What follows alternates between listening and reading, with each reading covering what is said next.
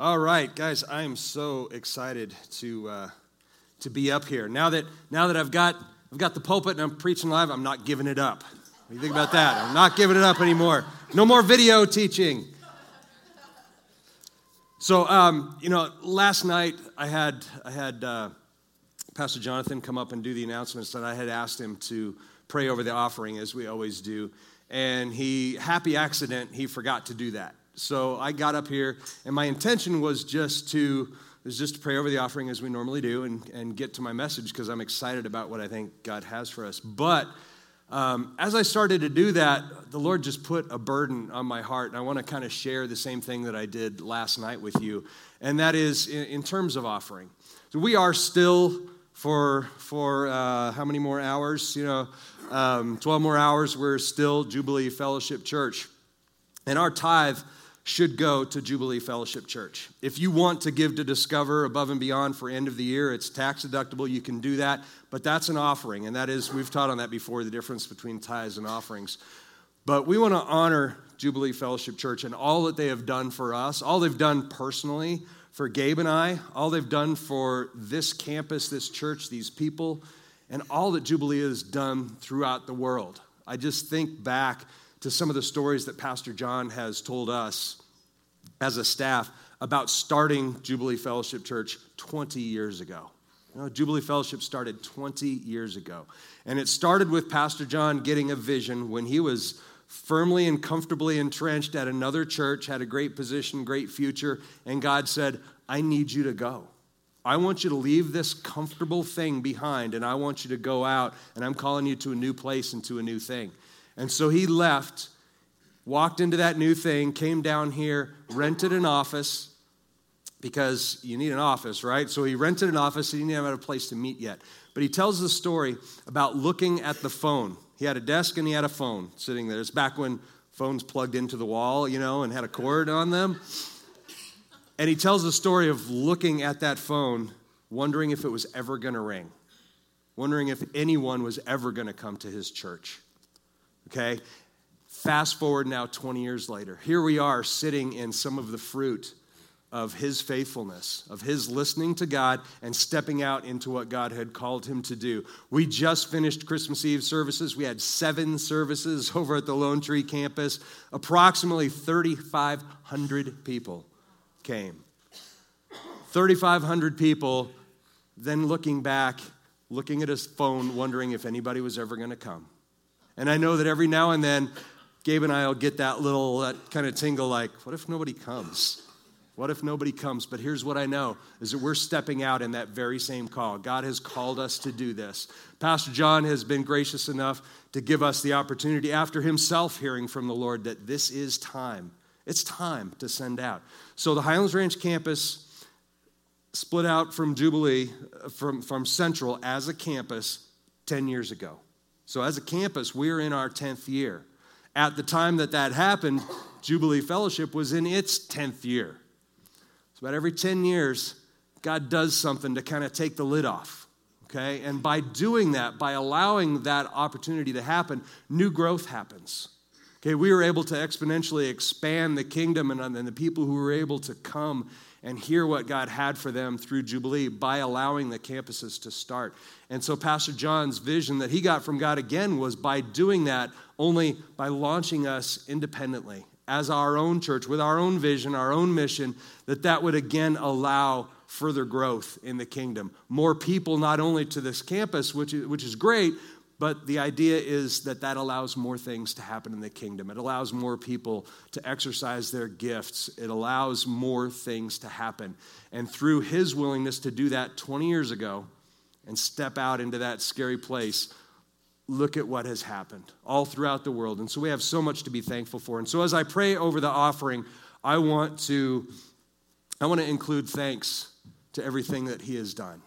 Okay, and his faithfulness, and then just pray for us going forward. So would you join me in that? Heavenly Father, we just thank you, God, for all that you have done. I thank you for Pastor John and Pastor Chris Leach and their vision all those years ago to be faithful to what you put on their hearts. Their willingness and their boldness to step out in that, God, has allowed so many people to enjoy the blessings of God, not only at this campus, but all over the world, People have been touched by the vision that you have given him. And so, Lord, we just thank you for that. Take our tithes, take our offerings, put them towards what you are doing. God, we want to be a part of what you're doing because we've seen it happen. We want to be a part of what you're doing going forward. Lord, bless our new endeavor, bless our boldness as we step into this together. Corporately as a body, we walk into this new thing that you have for us, full of excitement that in 20 years we'll look back and we'll say, remember that day when we were nervous. God, there is none of that. In your kingdom, Lord, when we know we answer your call, Lord, you bless that. And so, Lord, we lift it all up to you and just ask that your blessings be upon it. And as we go into this message, Lord, I just pray for your rhema word to come on all of us, that it wouldn't be about the words that I speak, but it would be the words that you speak directly into our hearts. Lord, let your will be done today and every day in this place. Lord, we thank you and we praise you in Jesus' name. Amen. Amen. All right, guys, I am so excited to, hey, Jeremy, can we get that timer? There it is. Okay. I'm looking in the wrong place. That's my bad, not Jeremy's bad. Hey, I'm excited, guys, to teach this message today. And I want to let you know something. The notes that you should have gotten on the way in, okay, take a careful look at those and then throw them away. Okay? Not literally. I don't want paper cuts and poked eyes and stuff like that. But we're not going to use the notes, and here's why. I want to let you know this. We got together as a campus pastor team, teaching team, about 3 weeks ago now, and we talked about what we felt like we wanted to teach, and we kind of got together, and we picked a scripture, and we kind of came up with sort of a theme that we wanted to talk about, but then, because the offices were closed down for Christmas and all these things were going on, we actually printed these notes weeks ago.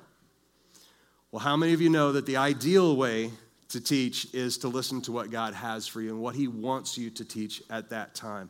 So in those 3 weeks, I've been praying about, Lord, how do you want me to develop this message? How do you want me to put it together? And what I feel that he gave me and that he put on my heart only loosely resembles what you have in your notes. And so one of the freedoms that I have is I'm willing to just say, hey, let's set that aside. And I want to preach where I feel that God has led me and the message that he wants me to share. You guys okay with that? Amen. All right. So the lead scripture that's up there, we're going to teach from Hosea, okay? You don't hear a lot of messages from Hosea very often, but you're going to hear one today, and I think it is a really cool message that I want to give to you. So this is Hosea chapter 2, verses 14 to 16. And we're going to bring up that slide, and wow, that is a busy slide. It's like those things that hypnotize you, right? Like you look at it long enough and you get hypnotized. Don't look at it that long. I'm going to read it for you, okay? This is Hosea chapter 2, verses 14 to 16. This is out of the NLT, which I don't often preach or teach from the NLT. It's a good translation. It reads very well. It's kind of more like how we would talk. It's not my preferred teaching or study scripture, but I'll talk more about that later. But then, here's what it is. This is Hosea speaking. Now, I want to kind of preface this. This is an interesting chapter. If you read Hosea from start to finish, and I always encourage that you do that, okay? Don't read any scripture in isolation. You can make a scripture in isolation say just about whatever you want it to say. I always encourage you to at least read before and after, and preferably the whole chapter, or if you can, read the entire book when we're trying to do this. So I'm going to talk, this is our scripture that's going to kind of guide us today, but I'm going to kind of give us an overview of the entire book of Hosea. I think you need to do that in order to have a real grasp about what's going on. So I'm going to teach you some about that. But Hosea, when he's writing this, it's in the form of poetry. Okay, it doesn't look much like the poetry we did now, but it was meant to be transmitted verbally. Okay, and so it kind of had a rhyme, kind of had a meter to it, that could be transmitted like that. And so when you look at some of this stuff, like people don't talk like that. Well, the way that it was written and the way that it was transmitted was for that purpose. But also, Hosea goes back and forth in between speaking about himself as himself, a man, and Gomer, his wife, and God and Israel. Okay, they're metaphorical. Hosea and the Lord, and then Gomer and Israel are kind of allegories here back and forth, and he'll drift in and out of 1 minute he's speaking about himself, 1 minute he's speaking about the Lord. So in this case, he's kind of talking both, but it's mostly about the Lord and his love for Israel. So, But then I will win her back once again. This is a wayward Israel. I will lead her into the desert and speak tenderly to her there. I will return her vineyards to her and transform the valley of trouble into a gateway of hope. She will give herself to me there as she did long ago when she was young, when I freed her from her captivity in Egypt. When that day comes, says the Lord, you will call me my husband instead of my master. Okay. Now that goes back and forth. Again, it is him speaking both as the Lord to his bride Israel and then as Hosea to his bride Gomer. So as we go on, hopefully it'll make a little bit more sense here. So as we open up, I want to just kind of give you a preface of what this is about. First of all, start bringing your Bibles to church. This is one thing that I'm going to say right now. I'm going to tell you it's okay to bring your Bible to church. Nobody's going to make fun of you here for carrying your Bible. But I'm always going to encourage you to look at your Bible and seek back and forth. Now, if you use your phone, whatever, that's absolutely fine. Use that. But try and bring it, or at least have one where you can refer to it if you want to. I want you to see the whole word. I want you to also, as you're listening to a message like this, pray for that rhema word from God. Okay? You read that scripture, and that's the Logos word. That's the written word, which is our anchor. It is unchanging. It is the constant thing that we have that we can refer to. But what we want is for God to speak to us through that rhema word, that fresh word that is only going to be for you. See, I believe that as a pastor, my job is to preach the word, and I can interpret it, tell you what I feel that it's saying, but it's not for me to tell you what to think. It's not for me to tell you, this is what you should do. That's for the Lord to do that. That's for the Holy Spirit in us to do that. That rhema word that you receive through a message is going to do that.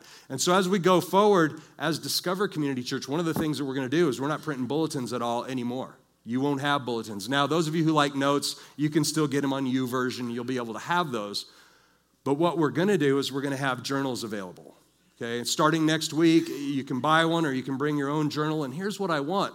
I want you to listen to a message, no matter who's preaching up here, and ask God for that rhema word. Lord, what should I do? What's my response to what you're teaching here today? What should I do? And then just write those things down. Okay, I see people kind of taking dictation. They're like trying to transcribe the entire message. And that's okay to a point. But God's going to speak something special to you through a message. That's our goal. And so whatever he speaks to you, you write that down in that journal. And then at the end of the year, at the end of the month, whatever, you look back at that journal and you've got some nuggets that God spoke just to you. Okay, it's one thing to have a pastor give you a nugget, and that's cool. But what God speaks to you is so much better than anything I could ever do. So I want to encourage you to do that. Start doing that. But so anyway, as we go back into Hosea, it's a book about God's love. God's faithful love. If you've ever read the book of Hosea, it's easy to scan through and just go, this book is a downer. This book is all about you have failed and therefore I'm going to turn my back on you. And it is definitely a roller coaster ride. But when you look at it and you really study what the book is about, it's about God's unfailing covenant love for us. His unfailing love that no matter how many times we fail, he'll take us back. Not only will he accept us back, but he yearns for us and he pursues us no matter how many times we do the wrong thing. And here's the other thing I want you to know about a book like this. Obviously, Hosea is an Old Testament book written by a Jewish prophet for a Jewish audience, or Hebrew audience, okay? But it foreshadows Jesus. They didn't know of Jesus back then. They weren't necessarily even expecting Jesus. They thought a Messiah was coming, but they thought he was going to be totally different than what Jesus looked like. So when you read a book like this, when you read Scripture in the Old Testament, think about how amazing it is that here you have this Hebrew prophet, and he's writing about things that are going on in their life and in their times. And he's foreshadowing Jesus. He's foreshadowing our need for a Savior, but not only that, but he is directly pointing to Jesus as the Messiah, but they don't know it. But that's God's hand in all this. And so it's cool to look for those places where Jesus is foreshadowed. So going into Hosea then, the little background of the book, Hosea did his ministry about 750 BC. Okay, so that's about 2,750 years ago. 2,700 years ago. And he's talking about an unfaithful wife and a difficult marriage and the ups and downs of life. How many of us have those kinds of things going on right now or know somebody who's going through those sorts of things? The Bible, 2,700 years ago, is speaking about things that are relevant today. That's one of the wonderful things about the Word, is it is so relevant to what's going on in our lives. So anyway, 2,700 years ago, Hosea, by the way, means, you know how in the Hebrew language, names are word pictures, okay? Names mean something about your character, your destiny, something like that. Hosea actually means the same thing as Jesus. It means salvation. It means salvation. So his name is salvation. Again, just a kind of a foreshadowing in just his name of Jesus coming, or of the need for that. He's one of 12 minor prophets in the Old Testament. Okay, so there are 12 books of minor prophecies. Now, minor prophet doesn't mean that when the prophets had their picnics, you know, that Hosea had to sit at the kids' table with all the other minor prophets. He is a full-on prophet. Minor just refers to how short the book is. It's just a short book, and so they call him a minor prophet. He actually ministered in the northern kingdoms. Okay, the northern Israel was divided at that point. The northern kingdom was called Israel, or Ephraim was another name because that was its largest tribe. And then the southern kingdom, which was called Judah. Okay, so we had Judah in the southern, and then we had Israel in the northern. He ministered primarily in that northern kingdom. At the same time that another prophet, Isaiah, was actually ministering in the southern kingdom in Judah. So he's a contemporary of Isaiah. They were preaching and prophesying at about the same time in roughly the same areas, just north and south. The South was doing pretty good at that time. It was fairly prosperous, but the North was really, really tumultuous. Man, this could be one of those thriller novels going on with all the stuff that was going on in the Northern Kingdom. Hosea, in his ministry, in the time that he prophesied in his ministry, he actually lived through 6 different kings. 6 different kings. You think of kings reigning for a long time.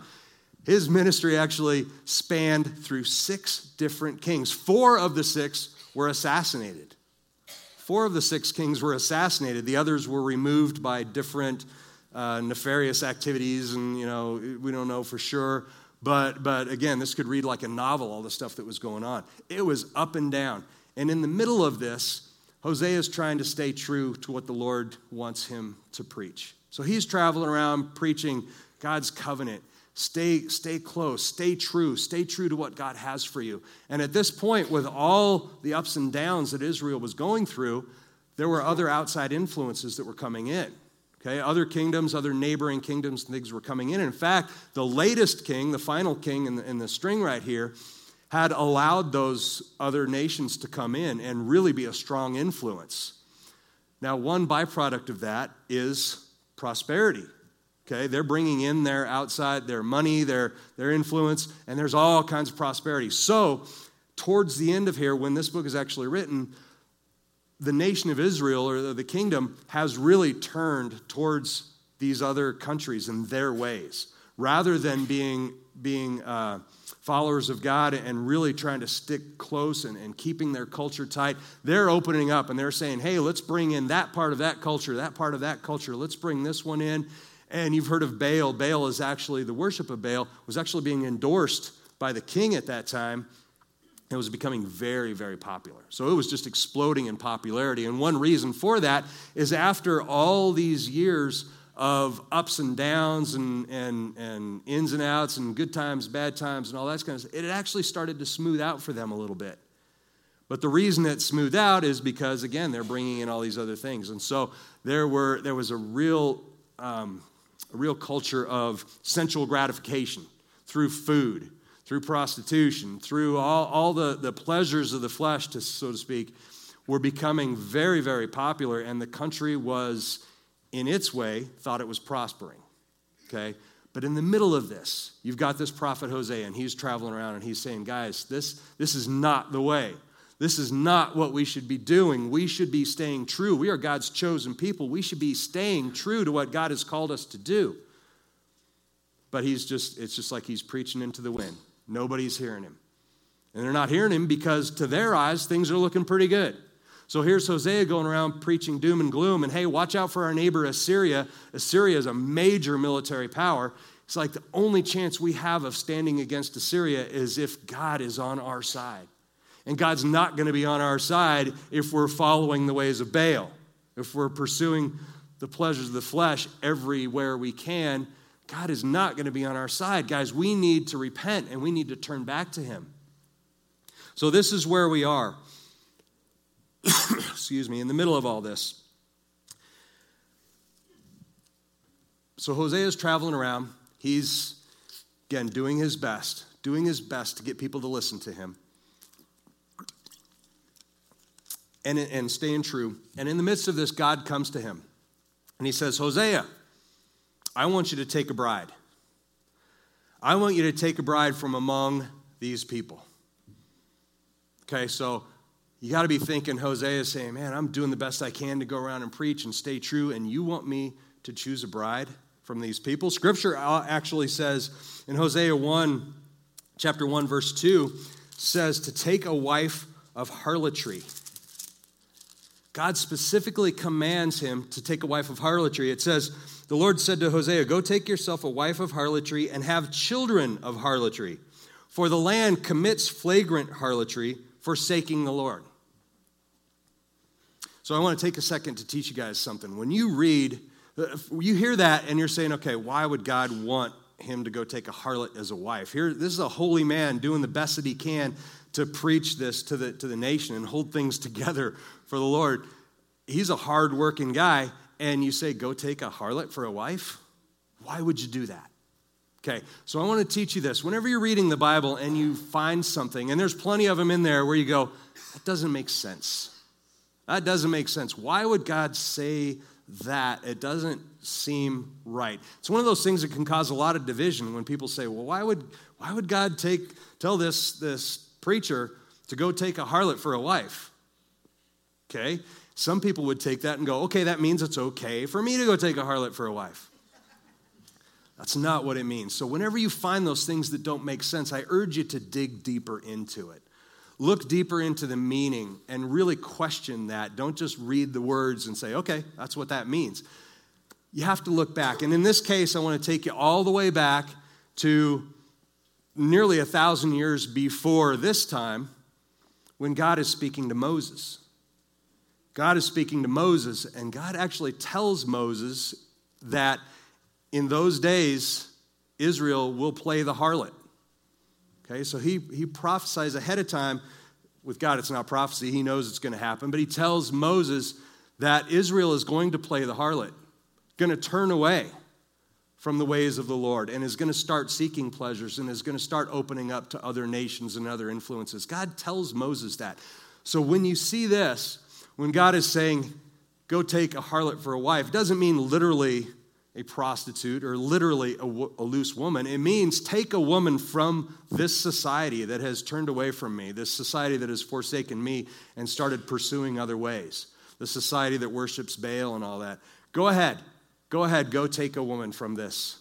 That's what he's telling her, or what God is telling him. So you see that and you go, okay, well, why would God do that?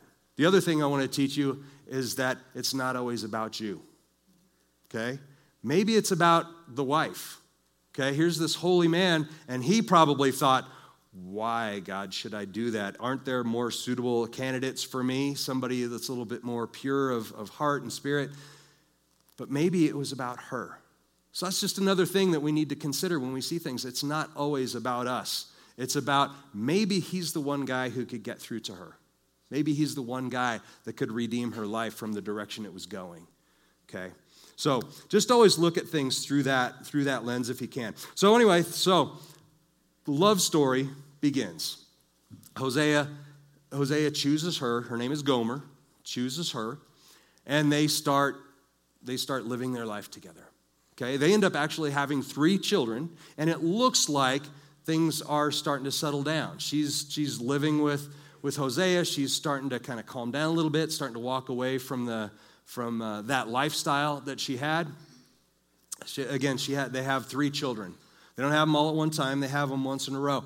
And being a man of God, Hosea seeks the Lord's vision, seeks his direction on what he should name his children. Again, think about in the Hebrew language, what you name a child, that's That's their destiny. So he's seeking the Lord and saying, Lord, what should I name my children? Okay, and they come one after another, 3 children. And the Lord tells him, first of all, your first child, name him Jezreel. Okay, Jezreel translates as sight of reckoning.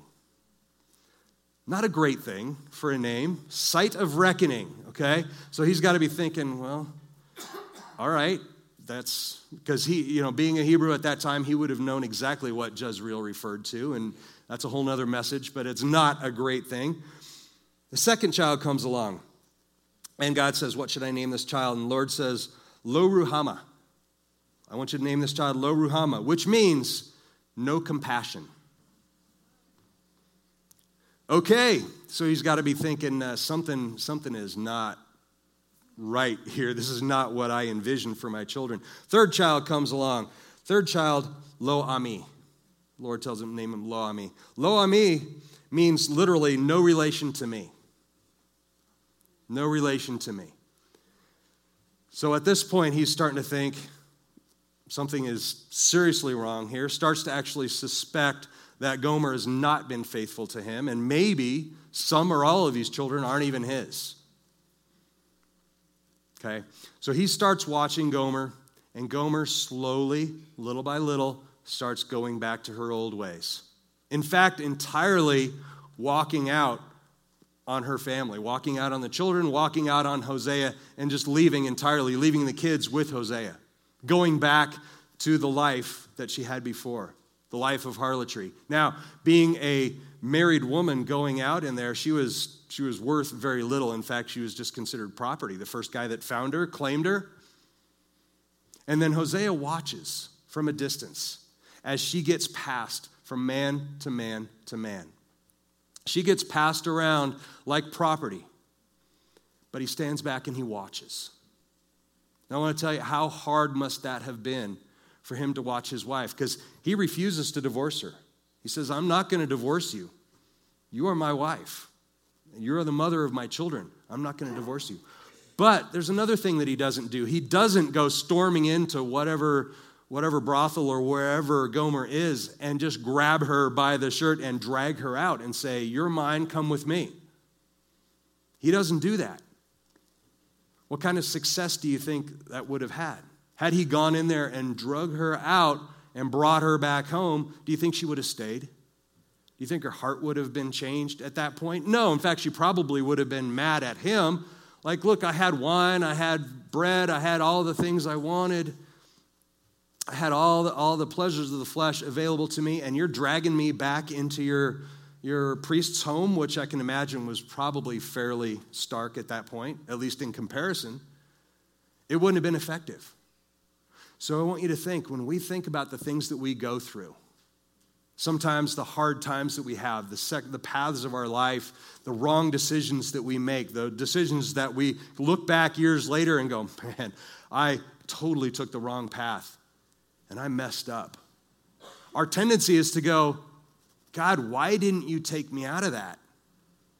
Why didn't you drag me back to that place of comfort and safety? Well, I want to draw a parallel here.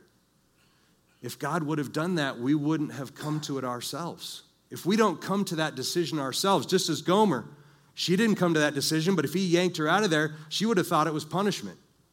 And she would have yearned to go back to that. God lets us make our own decisions. Because when we reach that point where we realize this is not working, and we seek out to him, he's right there. It's not that he turns his back on us and goes somewhere else until when you come to your senses, you come to me. He's standing right there over your shoulder, looking at you, saying, children, just turn around. Just turn around, and here I am. But he'll wait patiently. He'll wait patiently until we make that decision and we turn to him. So ultimately, here's what happens.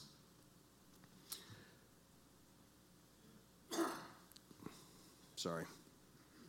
It's very tempting to judge Gomer. Very tempting to judge her for jumping into that lifestyle. In Hosea 2, chapter 2, verse 7, at least the second half of it, she actually comes to her senses.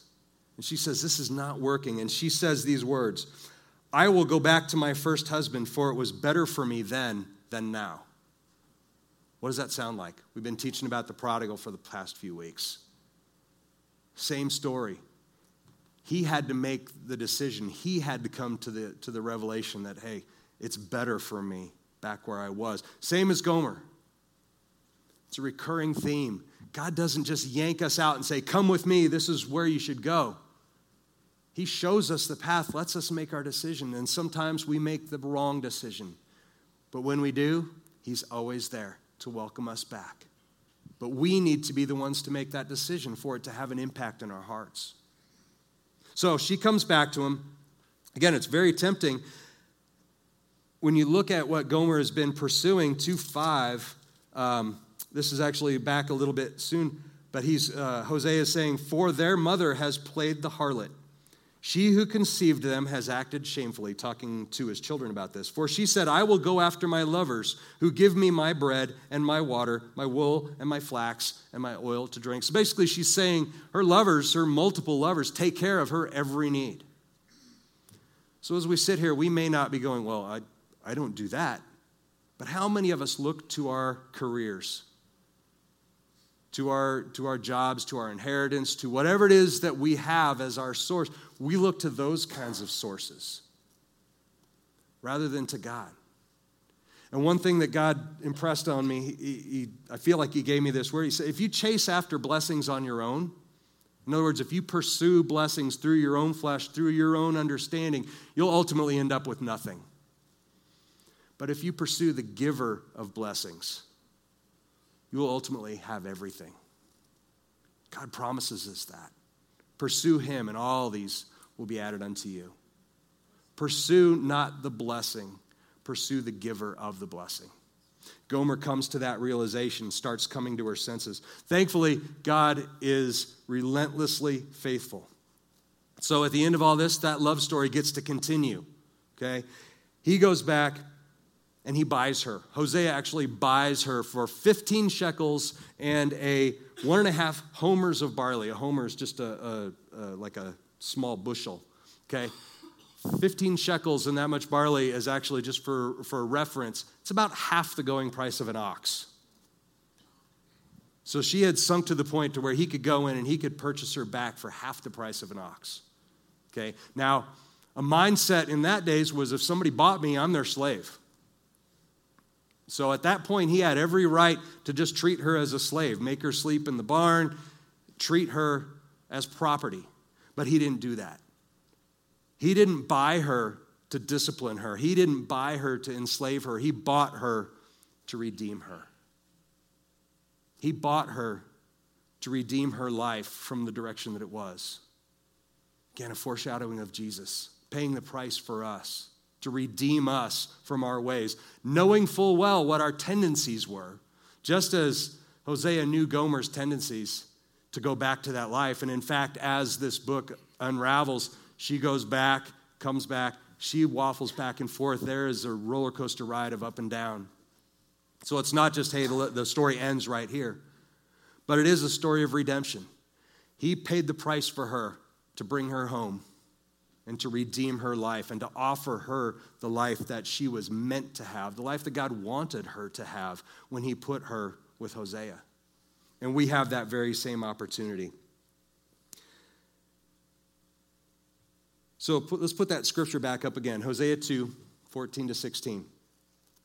But then I will win her back once again into the desert and speak tenderly. I will lead her into the desert and speak tenderly to her there. He's talking about taking her into that place and showing her the choices. He leads her into the desert, and the desert is not a great place to be, both metaphorically and really, if you've been there. It's not a great place, but he leads her into there and then speaks tenderly to her there. Okay? And it doesn't go on to document what she said, but I can imagine you have this choice. You see this desert around you, this can be yours, or you can come with me. You have a choice. He gives her the choice and goes on to say, I will return her vineyards to her and transform the valley of trouble into a gateway of hope. Again, bouncing back and forth between speaking of Gomer and speaking of Israel. She will give herself to me there as she did long ago when she was young, when I freed her from her captivity in Egypt. When that day comes, says the Lord, you will call me my husband instead of my master. if we have a master-slave mindset, that master-slave mindset leads us to say things like, I need to get what I have coming to me.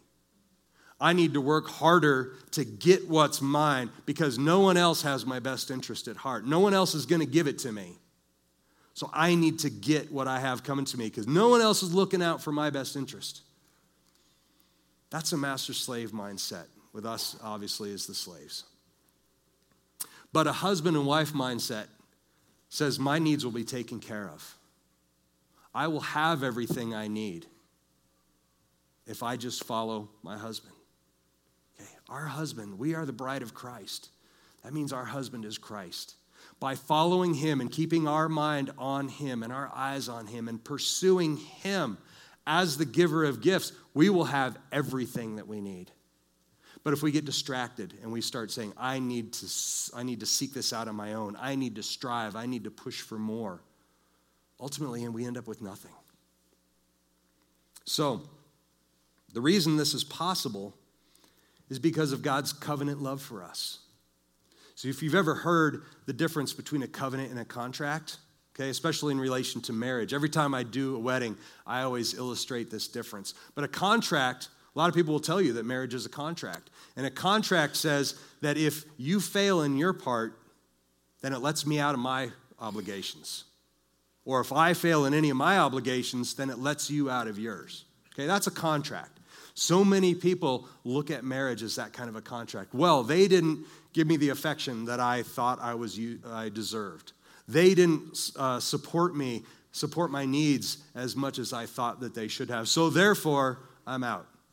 They're not fulfilling their obligation. That's not what a covenant is. A covenant says, I will do everything, every promise that I have made to you this day, I will do regardless of what you do or what you don't do. And that's what God has a covenant with us. God says, you are my people, and I am your God. That's his covenant with us, and it's not dependent on us doing the right thing. Thankfully enough, amen? It's not dependent on that. God's covenant is established with us regardless of what we do or what we don't do. But the blessing lies in following him and pursuing him as the giver of all of our gifts. There's no punishment in time spent away from him. That's the other thing. No matter how long we're away from God, there is no punishment when we return to him. There's no, he's looking at his watch saying, well, it's about time, I was waiting for you.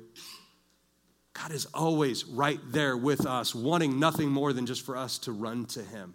So time spent away, one of the saddest things that I ever experienced is people saying, I haven't been to church in years. And it's not because I don't believe in God, but it's because I just kind of strayed. And I've been living my own life. I went away to college for several years and just lost track. But I haven't been to church in years. I don't know if I can return. It's been too long. Do you think God is ever saying, it's been too long, you're out? The clock has expired on you, so stay on the outside now? No. God wants us every day, and he wants us in his arms. And we should want that. There's no punishment, only redemption. That's why he sent his son Jesus to redeem us once and for all. Also, by the way, when Hosea took Gomer, he knew her tendencies. He knew that it was going to be a struggle. She'd go back and forth, and he'd have to continue to try and rein her in. The Lord gave himself for us. He gave himself for us, knowing our tendencies, that some would reject him outright. Some would reject him seasonally. Well, it's a good time. I'll come back to church. Now I'll leave. I'll come to Christ. Now I'll leave. He knew that, and he still gave himself for us. So, hey, the worship team can go ahead and come on up. I've gone a little over my time. I apologize. But I just want to reaffirm to you guys, don't chase after the blessings of life. Don't chase after what the world's got for you. Okay, there are so many people who get so wrapped up. You ask them, how's your day? How's your week? How's your month? And they just go, busy. I was just working a lot. I was just doing a lot of things. And usually it comes down to, I need to provide for my family. I need to provide for myself. And that's okay. We need to provide for ourselves and provide for our families, but not at the expense of seeking God. Because if we seek God, then all those things will be added unto us. all those blessings will come our way, and they'll come our way. We may still have to get up and go to work early. We may still have to work long nights. I'm not saying any of that is not relevant, but it's where's your provision coming from? Is your provision coming from your hard work, or is it coming from the Lord? Let's keep our eyes on him. He is patient, and he is relentless. And no matter how many times you fall down and skin your knee, he will be there to pick you up. No matter how many times you stray. Again, if you read the rest of Hosea, it is up and down. I'd like to say it ends right there where he takes her back home and everything is wonderful, but it doesn't. Just like the history of Israel, it goes up and down and in and out, and there's good times and there's bad times. And there's never a time where it says, the end, they lived happily ever after. Okay, because life doesn't really work like that. We have an enemy who is always trying to defeat what God wants to give us. Okay, so let's keep our eyes focused on him. So as we go into this new year, we have an opportunity. We have an opportunity to continue doing things the way we have, and I'm speaking for myself in large part. As we launch this new church, I'm thinking, are people going to come? Are people going to tithe? Am I going to be able to give myself a paycheck at the end of the month? I don't know. It's very tempting to start looking at the numbers and go, oh man, I hope this works. But here's what I know. God called us to do this. God called my wife and I to step out of that comfort zone and into what he had for me. And so if I pursue him and I pursue what he's got for me and for this church, then we'll all live in that blessing because all of this will be given to us. So that's the choice that we all have to make. Are we going to, in this coming year, stay focused on him, the giver of gifts? Or are we going to stay on that hamster wheel of trying to get more and more and more and earn our own from the world? It's that slave mindset versus the bride of Christ mindset. Okay, I want to keep my eyes focused on the giver. Amen?